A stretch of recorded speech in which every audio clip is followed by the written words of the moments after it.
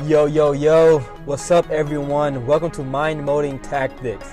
This is a podcast to help you become a greater version of yourself by enhancing the way you think, act, and live about situations in life. Get away from distractions and tune in for a couple of minutes and improve the way you think about life. So what's up, everyone? I hope you guys are well.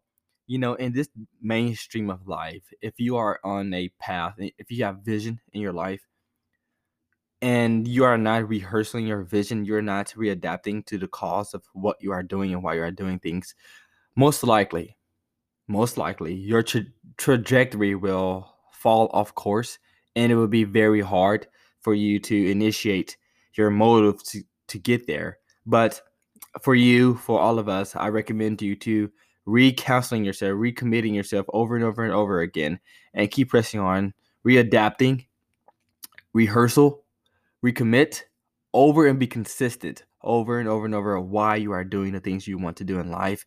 And if you don't have a reason why you really want to do something, most likely your passion is buried, and you need to dig and find your passion, because people doesn't find their passion.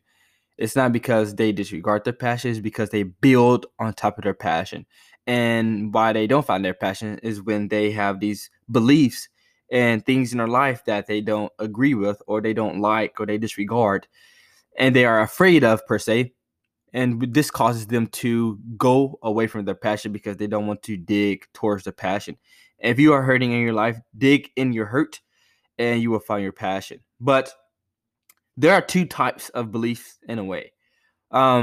Two ways that you can believe, per se, because there's a variant of people that believe in these two ways only.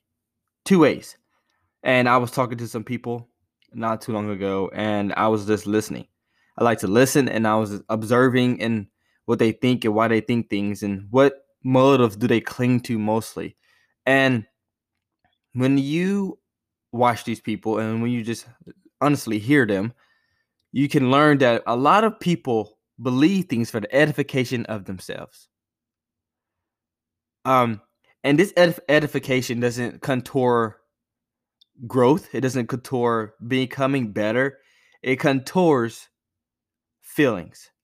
And we have to dissect this dichotomy, because when you have a belief that is analogous to your feelings, then that belief will be contradictory to your empowerment. If you believe something just for your feelings, just because you want to feel better, you are stagnant, or you want to feel better, you don't do something, your feelings are your main motive, then you will become stagnant and you will become disempowered. If you are believing something for the edification of your feelings, listen to this, for the edification of your feelings, if you believe something, because if you contradict yourself, you will feel bad. If you contradict yourself, you will not feel as good. Your thoughts and your emotions will be all neurotic. You will not be empowered if you believe this way. This is the first side of people. This is the goalpost. On the left side is when someone edifies themselves on the basis of their feelings. And you have the other side of the goalpost when some people edifies themselves or believe some things about themselves for the edification of empowerment, of actually becoming better. What do you believe about yourself that has enabled you to actually become better? See, here on this side of the goalpost, you are able to contradict yourself, because you're not worried about how you feel, but how you become. On the left goalpost, people do not contradict themselves, because they are believing things based upon their feelings. They are edifying themselves based upon how they want to feel. So if they contradict themselves, they feel bad, and this allows them to be disempowered.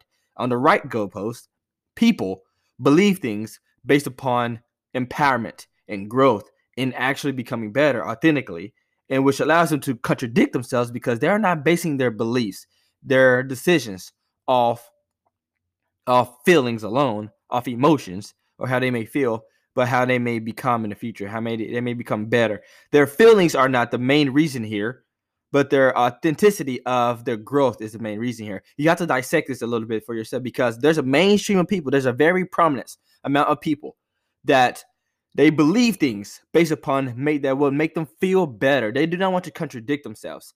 They do things to make them feel better, and they react out of this subconscious mind because they want to feel better. You have to dissect yourself and become aware of what is going on in your life. What do you believe and why do you believe these? Because if you believe things, and because you believe things in a way that makes you feel better, you are going to be disempowered and stagnant forever. You're going to be a nail in the ground. You're never going to move. That is who you're going to be. But if you want to be the person that wants to grow and elevate and hit your summit in your life, then you have to turn the trajectory of your belief and allow your beliefs to maneuver in the area of empowerment and growth, and not your feelings, but authenticity of your truth in your life. What things do you believe that does not validate feelings, but that validates empowerment, validates your growth and who you truly are right now in your life? These things may make you feel bad, but they will take you to a greater level. I'll talk to you soon. Deuces. Mind molding tactics, the process of becoming.